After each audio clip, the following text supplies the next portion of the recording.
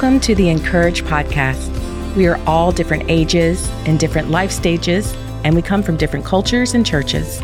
But our common thread is in the hope of Jesus. Here's some of that hope to get you through today. Today's devotion is from the archives and is titled, Giving Thanks When Your Life is Falling Apart, written by Michele Cushatt. It was 2 days before Thanksgiving when my life fell apart. The day started like any other, with the mad dash of getting kids ready for school and adults ready for work.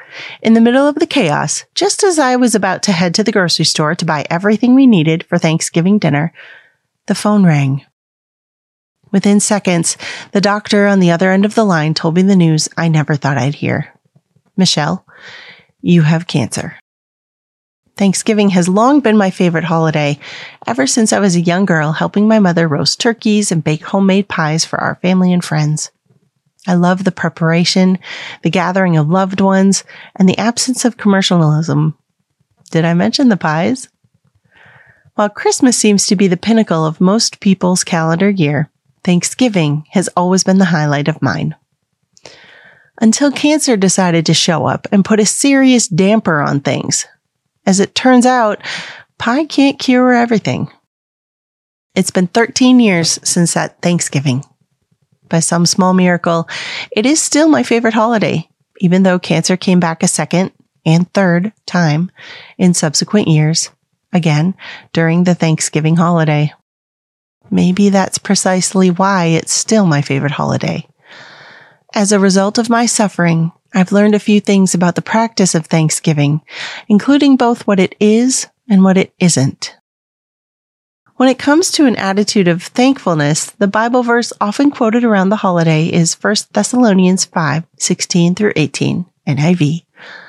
Rejoice always, pray continually, give thanks in all circumstances, for this is God's will for you in Christ Jesus.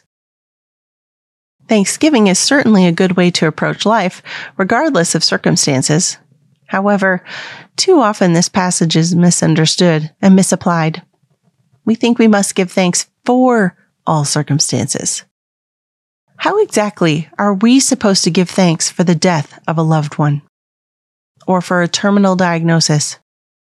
How do we rejoice in an abuse of power or the trafficking of children? To be thankful for these circumstances feels not only impossible, but callous and inhumane. I have good news for you. We're not commanded to give thanks for all circumstances, but in all circumstances. And there's a huge difference between the two. So what can we be thankful for in the middle of circumstances that are breaking our hearts? Here are a few reasons I discovered for Thanksgiving, even while spending the holiday in a hospital ICU bed. Number 1, no circumstance, no matter how horrific, will ever separate me from God's love for me. Romans 8:35-39. Number 2, even though I may feel alone, God will never leave me nor forsake me. Deuteronomy 31:6, Hebrews 13:5b, and Matthew 28:20. Number 3, God sees my suffering and He carries it with me.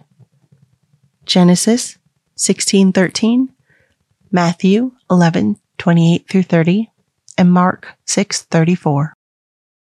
Number 4, even as He weeps with me, He will ensure my suffering is not wasted. Romans 8:28. And number 5, and one day He will make sure I never weep again. Only joy. Revelation 21:4. Thanksgiving in seasons of abundance comes cheap. It's still important, still a worthy expression of gratitude for what we've been given, but Thanksgiving when we have little to celebrate comes at a cost. But the payout is trust and peace. The Lord will surely comfort Zion and will look with compassion on all her ruins. He will make her deserts like Eden, her wastelands like the garden of the Lord. Joy and gladness will be found in her, thanksgiving, and the sound of singing. Isaiah 51:3, NIV. The ruins are real and mustn't be ignored. We are not called to dance on graves as if the life we mourn wasn't actually lost. Instead, we see the God who meets us at our graves and looks with compassion on all our ruins. When we see the love in his eyes and remember his promise to bring gardens from graves, we find a different kind of thanksgiving, one not tied to our circumstances, but wrapped up in a Savior, for whom we can sing even while we weep.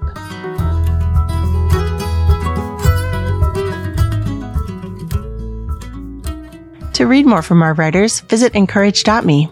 Make sure to subscribe to the podcast so you don't miss a single episode, and find us everywhere on social at Encourage.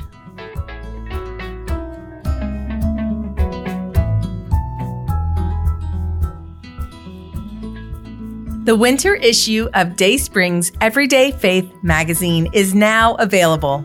Pick up a copy today on dayspring.com or at your local grocery store, Sam's Club, Costco, CVS, Walmart, Barnes & Noble, or wherever you buy magazines.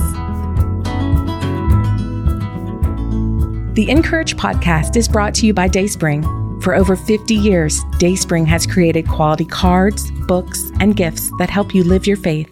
Find out more at dayspring.com.